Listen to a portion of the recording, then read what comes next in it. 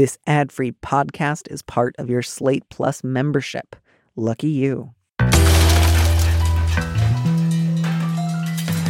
Dear Prudence. Dear Prudence. Dear Prudence. Dear Prudence. Dear Prudence. Dear Prudence. Dear Prudy. Do you think that I should contact him again? Help. Help. Thanks. Thanks. Thank you.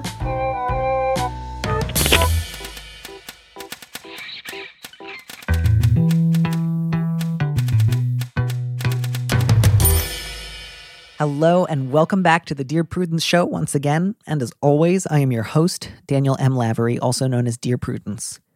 Since this is our last episode of 2020, I'd like you to take a deep breath, gently close your eyes, and imagine this.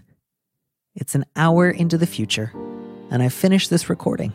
I get up and walk away from my recording setup and leave the room. The room is empty. I realize that I left the light on, and I go back to turn it off. I pause in the doorway and take a long, soulful look around the room. My gaze settles on the microphone, and I start to think about the many memorable letters we've had this last year. This last year.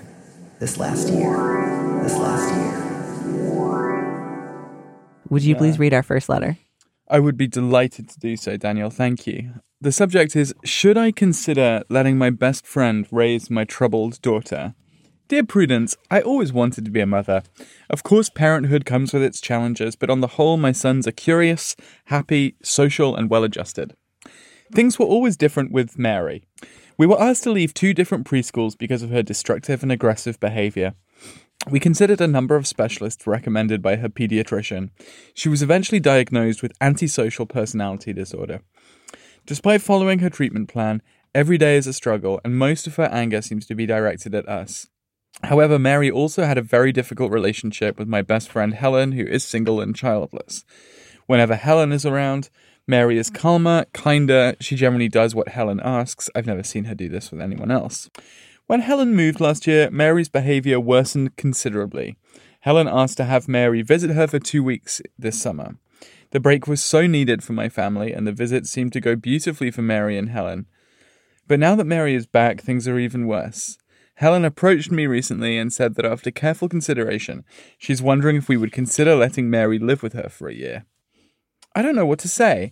It feels like a godsend. They seem to really love each other, and Mary, now 13, thrives with her. Helen is independently wealthy, while my husband and I divide our time between 2 jobs and our 2 other children. Is this a terrible idea? Would I be giving up on my daughter?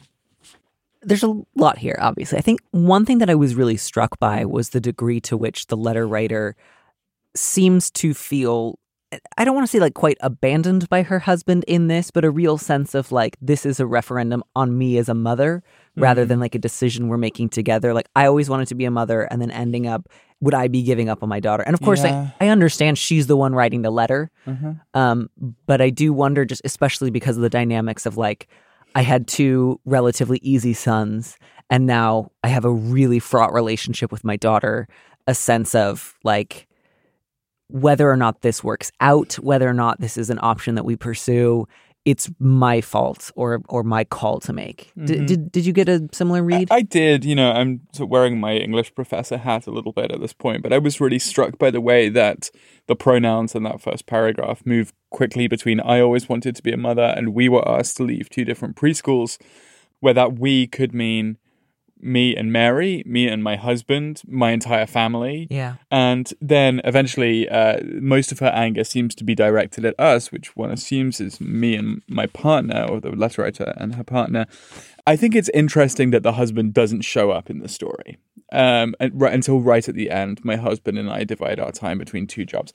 I'm trying to avoid claiming that his non-appearance in this letter is evidence of a kind of absence from the relationship or from the family. I'm not sure that I could really sustain that on the reading of the text. Sure. But I do think it is a little odd that at no point in this letter does he have any kind of independent motivations or feelings even. Yeah, I'm curious, like, what does your husband think about all this? Have you discussed this with him? Like, is this just a call that Helen made to you and you haven't yet told your husband that it's a possibility? Yeah, I'm really... It does sound like Helen approached you and you maybe haven't even floated this idea with your husband. So if that's the case, I think the obvious first step is tell your husband about the offer and have a conversation as a parenting team about what you think. Yeah. So that being said, I guess that we should probably talk about some of the other questions too. Would I be giving up on my daughter? Seems like a question worth addressing. And I think my view on that is not necessarily. I think it would be a question of how this kind of thing was handled and discussed, and to what extent you'd really given Mary a chance to talk about her feelings and preferences with you both.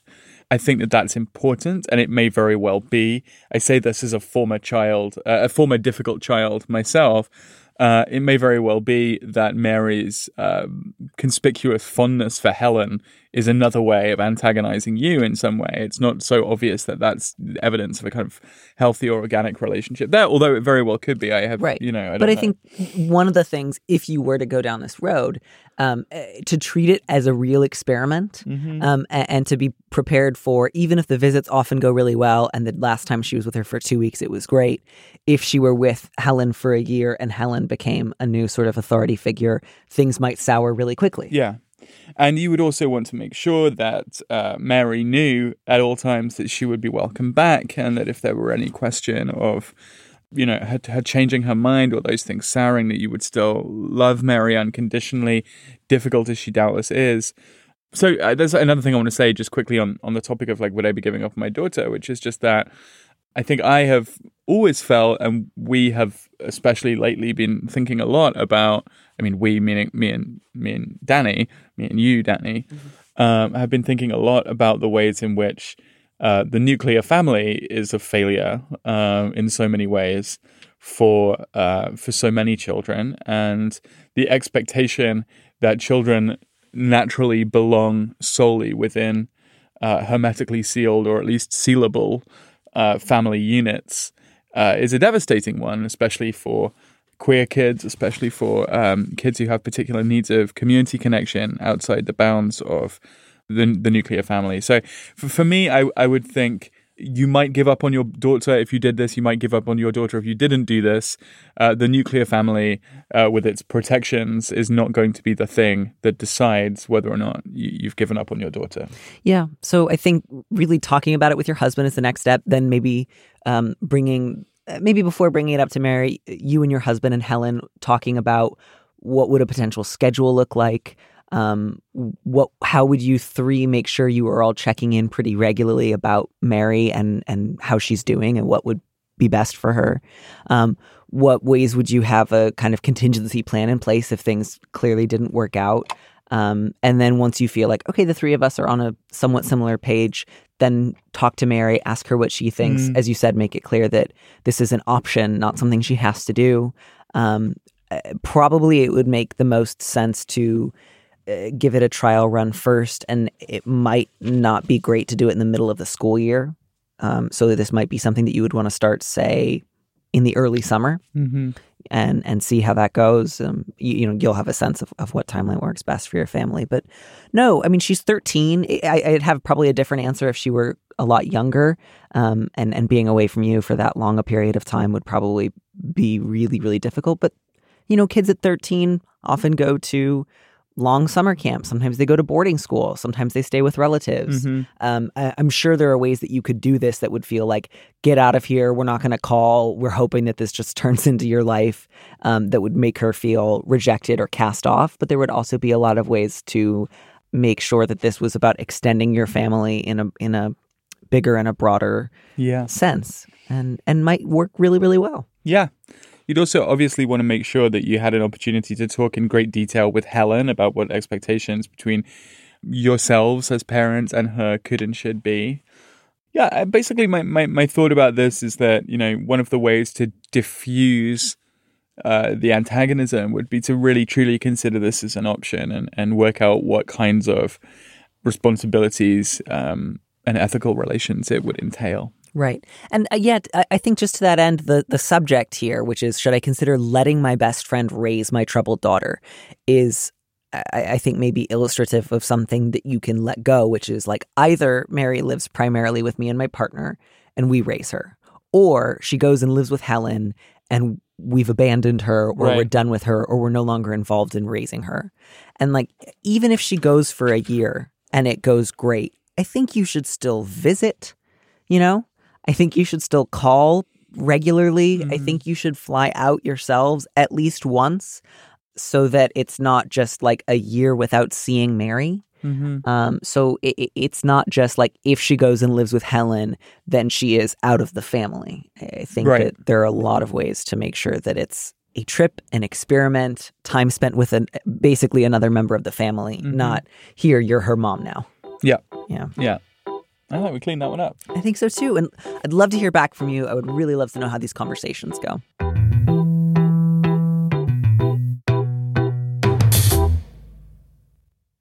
I feel that we can help so much this first writer. I have, a great deal of love and compassion for this person. And I look forward to hopefully giving them permission. Would you read that letter for us, please? I would love to. The subject is Feminist Chest Pains. Dear Prudence, I consider myself very staunchly feminist. I have a PhD, and my specialty overlapped with women's and gender studies. I've always thought the prevalence of so much plastic surgery was an indicator of a society that thinks a woman's best quality is their ability to look hot and young. I always thought cosmetic surgery was vain and kind of dumb. The problem is, I'm starting to want some. I've spent years dealing with a chronic illness that's caused my weight to fluctuate in the extreme. My breasts are extremely saggy, and I have a ton of stretch marks. I'm only 33. I've been working hard to lose weight. I've been thinking of rewarding myself with a breast lift when I get to my goal weight and stay there for a year. Every time I look down, I just feel so old, which is the way my illness has always made me feel. I'm also dating and just keep thinking about all the potential guys that will see my breasts. I can't tell if that's influencing me a lot or not. I need some outside perspective on this. I still think it's kind of dumb to have a risky surgery to prevent something that's going to happen over time anyway, but I just feel so frumpy. How can I figure out what to do? As they say, lots going on here. I think it's wonderful that you have a PhD. I don't know that that's like relevant here exactly, but congratulations. You certainly don't need one to be a feminist, but I'm glad you're proud of it and that you earned it. That's wonderful. That's a real achievement.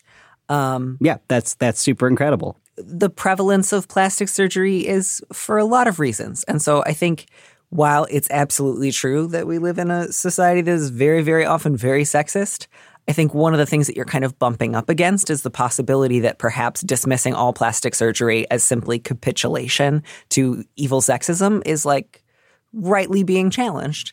Right. And that's okay. Right. Capitulation to a society that is sexist or just sort of unmitigated vanity, right? Vain and kind of dumb. Which is that is my gender goals.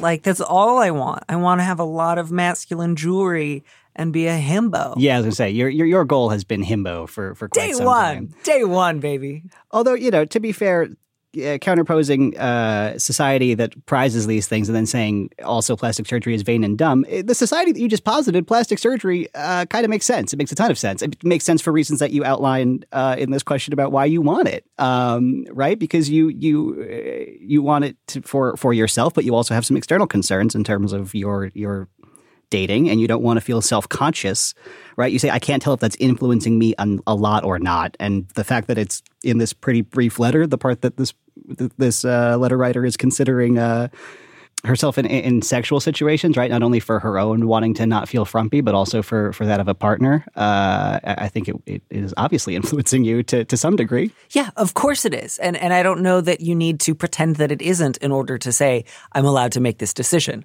I think you are allowed to do whatever you like here. And if you want to say, I would like to do something that is vain, and I would like to do something because I think that it will please more sexual partners, that's a financial investment I'm comfortable making. You are allowed to and entitled to do that, and that does not somehow compromise or mitigate the kind of person that you are.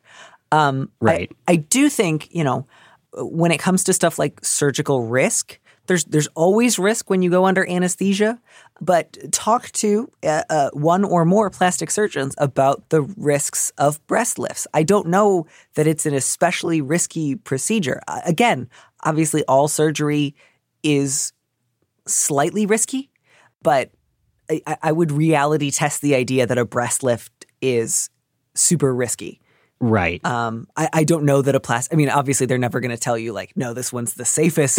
That one's not, like, no one's going to open themselves up to that kind of a lawsuit. But right. get some information about complications, possible side effects, possible outcomes.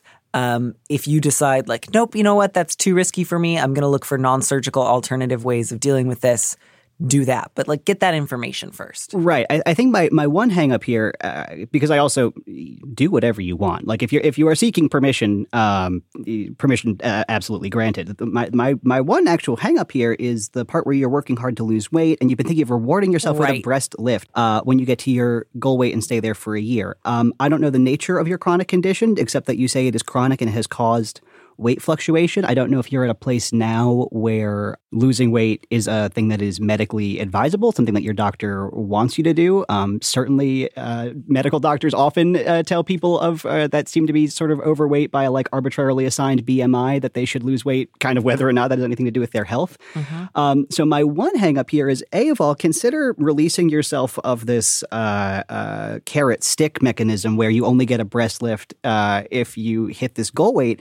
But also, I would love for you to be in conversation with your doctor both about the safety of a breast lift for you in terms of your this chronic condition, but also this weight loss thing. I obviously, you know your medical condition better than anyone, but I would not tether yourself to that if it is going to impact sort of other health decisions you make. Right. I feel similarly like I want to encourage certain aspects of your vanity and I want to discourage certain effects of like internalized loathing of fatness. Right. Which is admittedly a very difficult needle to thread. Like we're all swimming in some murky water and it's difficult. But yeah, this idea of if I earn this type of like size of body through various forms of restriction and discipline, right, I then have the right to do something to my breasts that will make me feel better about the way that they look. Right. And if I don't do that, I will,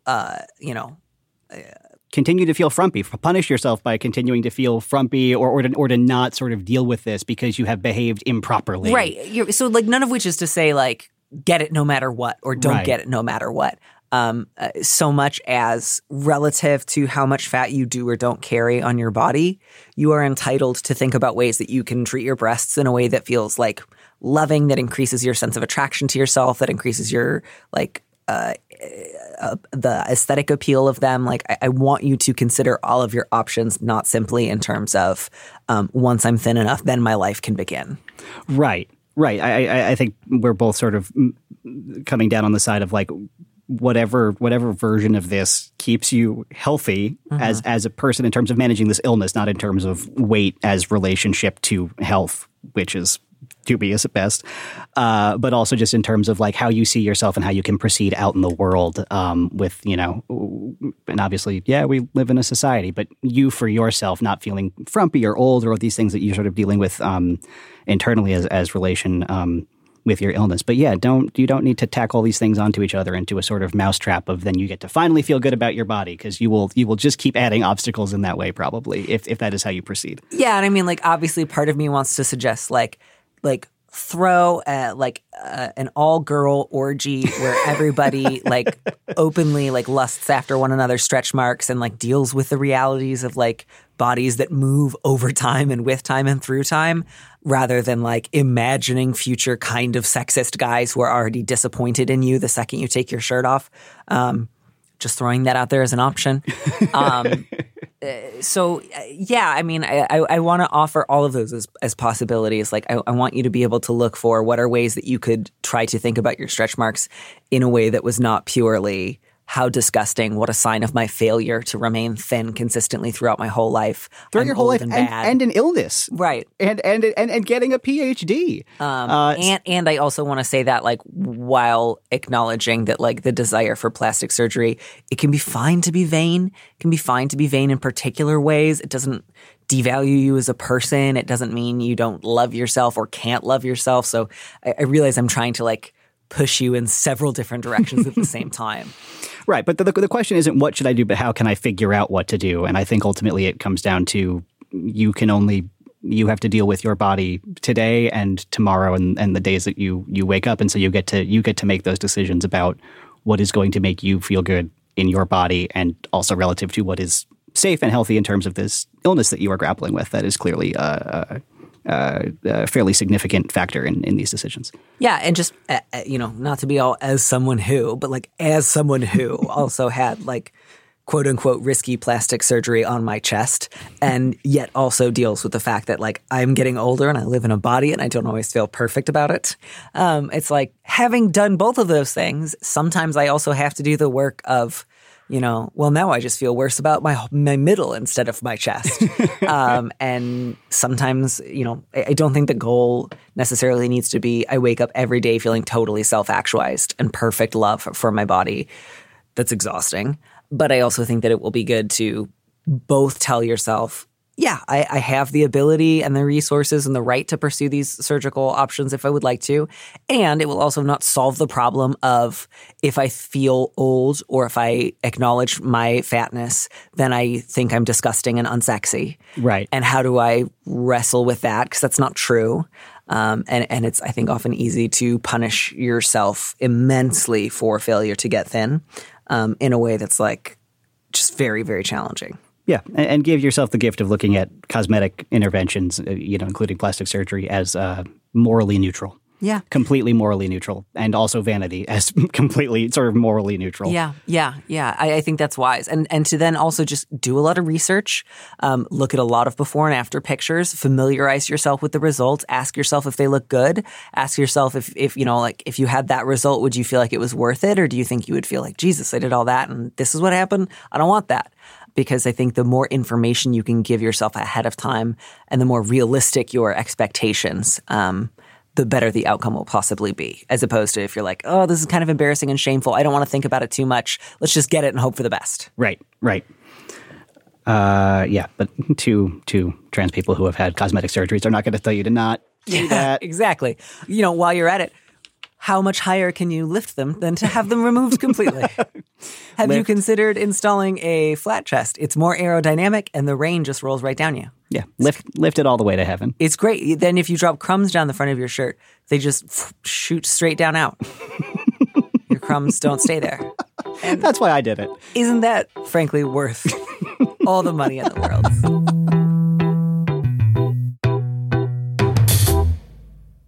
So the subject of this letter is chicken versus husband. Dear Prudence, my husband refuses to eat at Chick-fil-A due to their anti-LGBT donations. We are both in the LGBT community, and his stance has made him cut off relationships far and wide. He has made it clear that eating Chick-fil-A would result in divorce. The other night, I mentioned missing the chicken and said that no other place had chicken quite the same.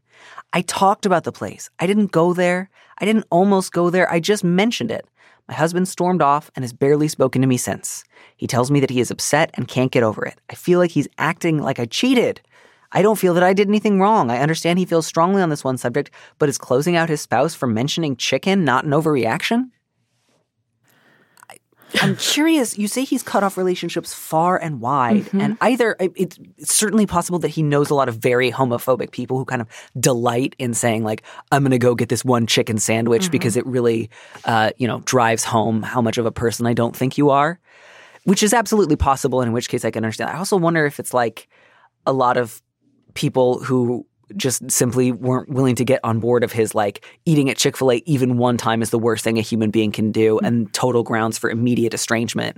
And he kind of lost it. So I'm curious to know, I wish I had more details about what those estrangements had looked like. Yeah, no, I mean, that level of extreme intensity around it. I mean, it's definitely something that has come up for me. I remember one time going through an airport and it being the only open option and having that like, I am so hungry and I don't want this terrible food and I don't want to give them my money. And how do I reconcile this? And okay, I'll have the, a Hudson Bookseller, nuts combo, but it is not fulfilling. It is not sustaining. And there's just clearly some massive hurt going on, Danny, like you say, about, who these other people are. And especially I think communities in the South where Chick-fil-A is around every corner, like, it was a big deal when the first Chick-fil-A came to New York and everyone was like, ooh, line around the corner, but during Pride, watching it get taped off, by some rebellious fellows was a pretty pleasing sight marching up. I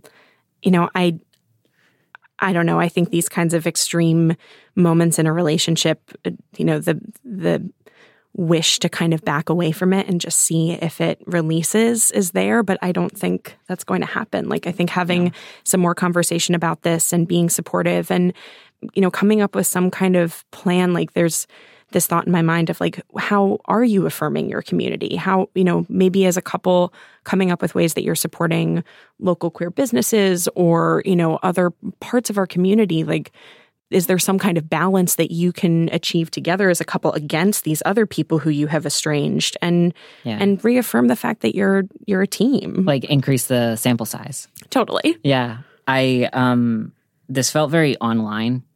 This felt very much like the husband had way too many very long, probably Facebook comment wars over this with friends or people that you were once in an improv class with 7 years ago and still somehow are in your network, and you're going back and forth. And I think in those scenarios where it's friends or it's people who are at that level of remove, you can pretty safely, once somebody sets a tone like that, or not a tone like that, like once somebody sets a line of, I really need there to not be discussion of Chick-fil-A, and I just need everybody to understand that even the concept of regretting the fact that you can or should no longer eat it is a no-go.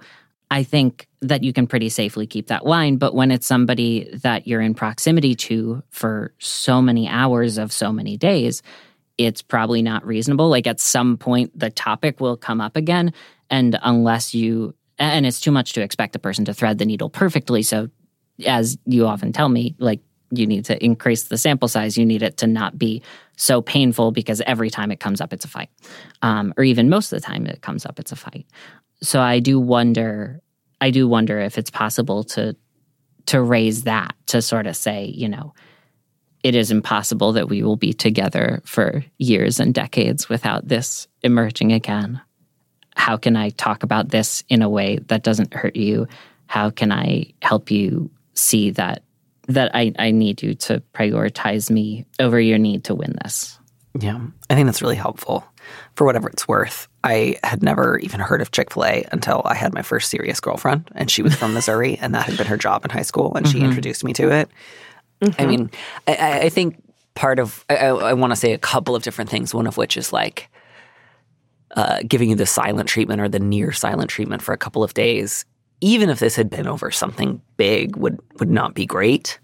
So I think one thing I really hope you can encourage your husband to do is really reconsider his priorities. The other thing is like, I think it's totally appropriate to have a general policy of not wanting to eat at Chick-fil-A. I get it. I'm there. I don't personally eat at Chick-fil-A anymore. Yeah. But it's also like, no fast food chain is a good, like, there's not really such thing as a good company. And they're all like In-N-Out donated, in California, like I think something like $25,000 to the California Republican Party back in 2018. They all engage in factory farming practices. They all underpay their employees and like don't give them enough sick pay to be able to stay home and take care of their health. Like, McDonald's has recently been hit with another one of those huge sexual harassment lawsuits. Like they're all vile. It's not even just like Chick-fil-A is far and away the worst one, and then the other ones are almost okay. Like they are all profound moral compromises. And yet, everyone also has to make those compromises on a regular basis within that system. And I'm not saying just eat at fast food places all the time no matter what. I just mean like it's a little strange that he's painting this as the sort of one really important stance to take when it comes to like where a person eats. And it's just like, and again, I don't say this, you can say to him like, so just get over it and eat at Chick-fil-A, but it's just like this intensity could be spread over. Yeah, take more stances. Yeah. Many more, but less intense stances. And I think too, one thing that your husband's doing here that I would really encourage him to reconsider is attempting to conflate morality and desire and choice as all being the same thing. And it's just like, it's not that he's just saying like, don't eat at Chick-fil-A. It's like, don't enjoy the thought of their chicken, which is like, well, now you're just telling me how to feel. And like, I'll give you how to act. Like I'm on that same page, but like suggesting that is in fact good not to want something you've decided not to do is like, That's a little bleak. Yeah. Yeah. And admittedly, my first gut reaction to this was to unfortunately bring a small product placement onto your show here. Sure. And to say that there is a cookbook that's called Top Secret Cookbook, where they have all of the recipes for these kind of faux versions of all of the great chains of, whatever. Like, I just happen to remember having a Bloomin' Onion that was created at home. That was a wonderful creation. But the joy of having a queer man create a Chick-fil-A sandwich from home for a queer community. Now, that was pretty great. And it wasn't identical, but it was very close. And not everybody has a deep fryer at home, and nor does everybody want to. But if you're really missing that flavor, maybe you want to sample all of the chicken sandwiches that are available to you at home and in the restaurant community. And it's also a great opportunity to say, like, we're not going to be able to keep up this rate of factory farming into the future. No. Let's all just accept that, like, soon we'll never know what chicken tasted like. Nope. And it's probably a good idea to get used to that sooner rather than later. Heck yeah. We'll have our yearly chicken. Yes. Yeah. It's going to be like Redwall, where like twice a year they have a fish. It goes back to it. Yes. And then it's just back to like Bramson pudding and whatnot. And cordial. Yeah. Always cordial. So, yeah, I mean, I think to say to your husband, like, I love you. You are more important to me than mass manufactured chicken. Yeah. I hope I'm more important to you than mass manufactured chicken. We both agree that LGBT rights are good. We've both committed ourselves not to going to Chick-fil-A. I don't know what's coming up for you right now, but I would rather hear about it. And I'd rather hear about what you're afraid of, what you're angry about, what bothers you about my simply acknowledging that I enjoy the taste of something I've decided not to eat. Why does that make you so angry and afraid? Why does that make you want to punish me? And it may be that you have like an okay conversation and the like outcome is just like, it's for whatever reason, it's too volatile a topic. I'm just not going to talk about Chick-fil-A with him again. That's fine. It's not such a big issue that it's like, oh no, you're going to lose your closeness. Like, you may very well just need to say like, okay, great. Whenever I want to talk about Chick-fil-A once or twice a year, I will go to a friend. Yeah. But he's also certainly kind of like creating a situation where like Chick-fil-A becomes the forbidden pleasure that's like pleasure over like restriction. And like definitely like he's pushing you straight into her arms. Indeed. The wings. And it was referenced, right? It was the husband was like, it's worse than if you cheated. And in a way, I mean, I'm sure that the structure of the argument was you knew that this was a boundary, and the unstated portion of it was, and the boundary was supposed to come with a guarantee that we would never discuss this, that this would be a verboten topic. And that was the nature of the pain, was that you would hurt me so by discussing this thing that you know that I hate, and that I was asking you implicitly and without words to never talk about. So yeah, time to talk it out, time to take away some of the mystery. Yeah, and good luck. I hope that your husband does not often respond to agreements about what you're going to do together like this, because this sounds like a real potential area for growth for him.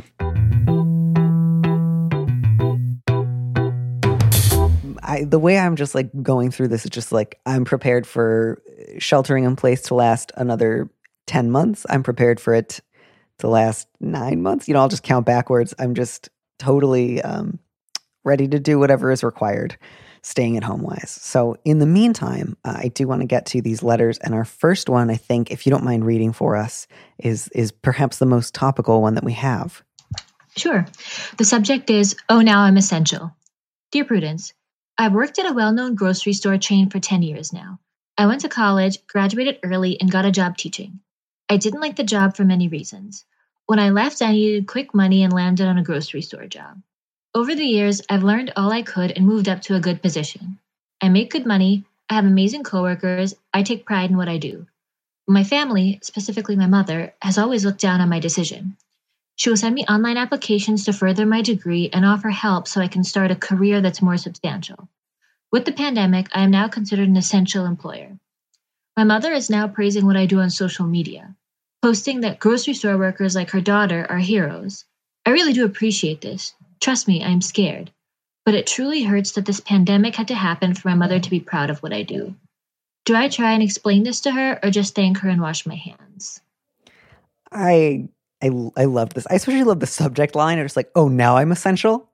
Which is not to say that this is like a fun or a funny problem. I recognize the real humor in like the immediate pivot from like, what kind of a job is this? When are you going to grow up and get a real job? To like, oh my God, you're a hero. Thank you. Excuse me, everyone. My daughter works at a grocery store. Like, just that. Now that she realizes she can get a little social capital out of this one, she's so proud of you. And it's just like, I hope you give yourself at least a little permission, letter writer, to just fucking soak it in. Yeah, I mean, I think society as a whole is going to have to, now and as this pandemic ends, revisit their conceptions of different work and the value that they play. Yeah, I absolutely think that you have every right to bring this up to your mother. I think the most important thing to bear in mind will be it's about clarifying with your mother what kind of comments you're not going to put up with in the future and letting her know how her behavior in the past has affected you. That, I think, is a reasonable and achievable goal. And then when it comes to something like, I want my mom to understand and share my values, that is the sort of thing that you have to say, I don't get to control that, and let that part go. So absolutely say, Mom, as happy as I am that you've been appreciative of my work, I just also remember that not that long ago, you were really putting it down, and that hurt. And I hope that you won't do that once this particular crisis is passed. That you can say. Maybe her response to that will be a little defensive. Maybe she'll say, oh my God, you're right, I'll never do it again. And she won't. Maybe she'll say, oh my God, you're right, I'll never do it again. And then in 2 years, she does it again. And you'll have to say like, hey, remember when we talked about this? But absolutely, I think you can do it. Yeah, I think that in any relationship, it always benefits from having more honesty and communication about what's important. But I would encourage the letter writer to focus more on the relationship with the mother and how the comments made her feel, as opposed to why she didn't value the work before and things like that. I think it should be more about the feelings and emotions than anything else. Sure. Yeah, absolutely. That makes a lot of sense to me. And then, also I hope you can give yourself a little time if you feel agitated about it. This is definitely a conversation you could have tomorrow, you could have in a week, you could have in a month. So really, I think it's just up to you to decide, like, when do I feel kind of emotionally prepared? And when does my mom see like she's relatively non-agitated, given that you're living in times of like great crisis? But yeah, absolutely. You can say something. And if in the future your mom sends you career advice that you don't want, you have every right to, say, I appreciate that you mean well, but I don't want this anymore. And I will be deleting any future career advice you send me. And, I have had a couple of like well-meaning parents don't want to let me have this thing questions lately. And I think often what it comes down to is like, how do I convince my parents to let me have this space or this respect or this autonomy? And I think one of the hard things is they won't ever give it to you. That's why you have to take it for yourself. And their first reaction is not going to be, what a great idea, I'm so glad you're taking this thing for yourself. It's going to be, resistance. And the real struggle, the real problem is, how do I go ahead with whatever I need, whether that's setting a boundary, ending a conversation, declining to hear someone else's, unsolicited advice. How do I force myself to do it when I'm worried about making my parents upset with me or risking their disapproval? And I think you're well set up to withstand a little bit of your mother's defensiveness or disapproval. And I think you'll get through it beautifully. And I hope that you stay safe at work. Yeah, based on this question, I wasn't sure if they'd already had a conversation about this or not, but I think that now maybe the lines of communication and focus on grocery workers might also help to, maybe she could talk more about what it is she does and why she likes it. And maybe that will lead to a change in the types of conversations they are having. Yeah. And I know lots of people who work in food service and in grocery stores have already talked about the way that language, like the language of heroism, is often offered in lieu of like a living wage or decent health insurance or adequate protections in a pandemic. And so, that might also be worth deconstructing with her, not in the sense of like, you're a monster for calling me a hero, but just like, calling me a hero implies that there's something unique about me. I'm actually just doing the job I already had because it has to be done. And I'm scared and I need support and protection.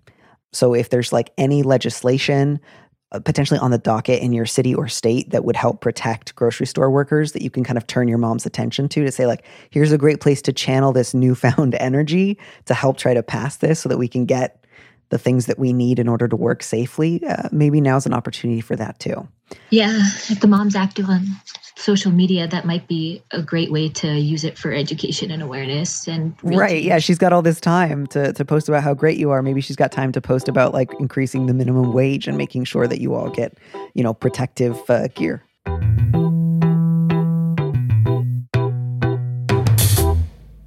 All right, let's move on to a slightly more strange rather than like deeply, deeply painful series of lies. The subject of this next letter is just, my childhood friend is a fraud. By the way, I've never read the Neapolitan novels. Is this the plot of one of them? Yeah, definitely. I forget which one, but 100%. I was like, I have read this somewhere. I should really read Elena Ferrante, if only to recognize Elena Ferrante plots in the letters. So, my childhood friend is a fraud. Dear Prudence, my best friend growing up, Rena, was in many ways my twin. We had extremely privileged childhoods, financially, emotionally, and otherwise. We had access to anything we ever wanted, and our community was one of the wealthiest in the United States. We lost touch in high school and went our separate ways. We are now in our 40s, and I recently stumbled upon the website of the nonprofit she now leads. Right there, front and center, on the About Us page is a sob story about Rena's upbringing. She claims she grew up in deep poverty and lacked food, clothing, and other necessities. Rena is actively using this information to solicit money for her nonprofit and show her employees that she identifies with their background. I actually know one of her employees, and that person did, in fact, grow up in poverty. My mom told me that Rena is now estranged from her family. It's unlikely that Rena's family members even know this is going on, much less would feel comfortable coming out of the woodwork to call her out on it. What is my role here? I feel sick that Rena is persuading donors using lies, and even worse, she could ultimately get discovered and have it reflect negatively on the very noble work her nonprofit does. What should I do? Ooh, I would read this novel. Absolutely. I think I have a pretty straightforward answer to this. Maybe you can hit me with it. Disagree with me. I'm kind of like, I don't think this is your problem. I think you haven't seen this person in, 30-ish years. And I think, if there is a potential that Rena is using this story in a way that is actively harmful to people, then perhaps there is something there to explore. But I think there's some... I think there maybe is a wider question here about, what kind of relationship do you want with her? Do you want a relationship with her? I think you don't have to, lie if this employee of hers that if it comes up in conversation or something. But I also don't necessarily think you have to be involved unless it's causing harm. Yeah. I'm inclined to agree here. I think it would be one thing if the lies were directly connected to the way she was using those donations, and if you had direct evidence that she was embezzling money or misusing funds, that to me would feel like a pretty easy call. Whereas here, I think all you'd be able to say is, well, if she's willing to lie about that, then maybe she's willing to lie about other things, and so they should investigate her on those grounds, which I can see someone saying that. I also feel like that is more speculative. I certainly don't see here like a slam dunk. You are obligated to say something, and if you don't, it's going to be on your head. Totally. So yeah, I mean, I agree. It doesn't seem like one of those cases where it's like, well, maybe you didn't really know what Rena's home life was like, and maybe they were doing worse than you thought. Like, my guess is you probably had a fairly accurate idea of what her family's financial situation was, and she has mostly made up growing up poor. I think it's fine to say, like, yeah, she seems to be lying about that. If you were in current contact with her, yeah, I would say you have a relationship now, bring it up. But she's a stranger to you. It's not a smoking gun that she's misusing or like misappropriating funds. If I were in your position, I would chalk this up as like, boy, that's weird. That's a weird lie. This would be a weird story that I'd be like, I'm going to bust this one out like between some friends and we can just discuss how bizarre this is. But I don't think, I think if you had evidence that it was causing harm, that she was misappropriating funds, you know, that's one thing. But yeah, exactly. She's a stranger to you now. Yeah, I mean, I'd be a little bit surprised if the only reason people were donating to her nonprofit, which you say does noble work, was because the current executive director claims to have grown up poor. Yeah, that might certainly be part of how she uses her like personal story to get donations, but I don't think it's the only thing she does. And I also like, without coming out like swinging against all nonprofits, I do think it's like this does not seem to me out of keeping with the kind of dysfunction that is common to nonprofits. This absolutely happens. Like, right? Like, this is not just Rena's problem. Yeah, I think there's a little bit of a sense of like, oh no, nonprofits are such noble, like impeccable, unimpeachable organizations, and she could bring down their good names. When it's like, nonprofits often have like a lot of overhead and have more to do with kind of dysfunctional ideas of being a compassionate person who can manipulate or use a personal image to control other people. Like, they're not all perfect, charitable. I mean, charity is already like a difficult word to kind of work around. Like, yeah, this to me feels very in keeping with like, I think a lot of nonprofits actually operate on the basis of lies and exaggerations on this level. Absolutely. Nonprofit and charity drama is like a very specific niche. But as somebody who works in LGBTQ healthcare stuff, so has to deal with a lot of nonprofit drama, let me tell you, it is a rich tapestry. And yeah. And so, sorry, not to say like, I realize that could come across as like, I have personal, like firsthand information that like 80 nonprofit directors are currently lying about where they grew up, or either that like, who gives a shit, like they're all liars. I don't want to make it sound like no big deal, but I think everybody, because you don't know this, drafts that about page a very specific way. And yeah, I just don't see a way. I don't see like something so big that you need to get involved. And I don't see anything that's like imminently disastrous. If you wanted to email her and say, I saw your About Us page and I think you're lying about your childhood, you can. And then you can, spend a little time fighting with a stranger who used to be your friend. But you don't have to. Yeah. And if you don't have to, and that doesn't sound like a lot of fun, go do something else with a clear conscience. Yeah, that's pretty bang on. Thanks for listening to Dear Prudence. Our producer is Phil Circus. Our theme music was composed by Robin Hilton. Don't miss an episode of the show. Head to slate.com/Dear Prudence to subscribe. And remember, you can always hear more Prudence by joining Slate Plus. Go to slate.com/PrudyPod to sign up. If you want me to answer your question, call me and leave a message 401-371-DEAR. That's 3327. And you might hear your answer on an episode of the show. You don't have to use your real name or location, and at your request, we can even alter the sound of your voice. Keep it short, 30 seconds, a minute tops. Thanks for listening.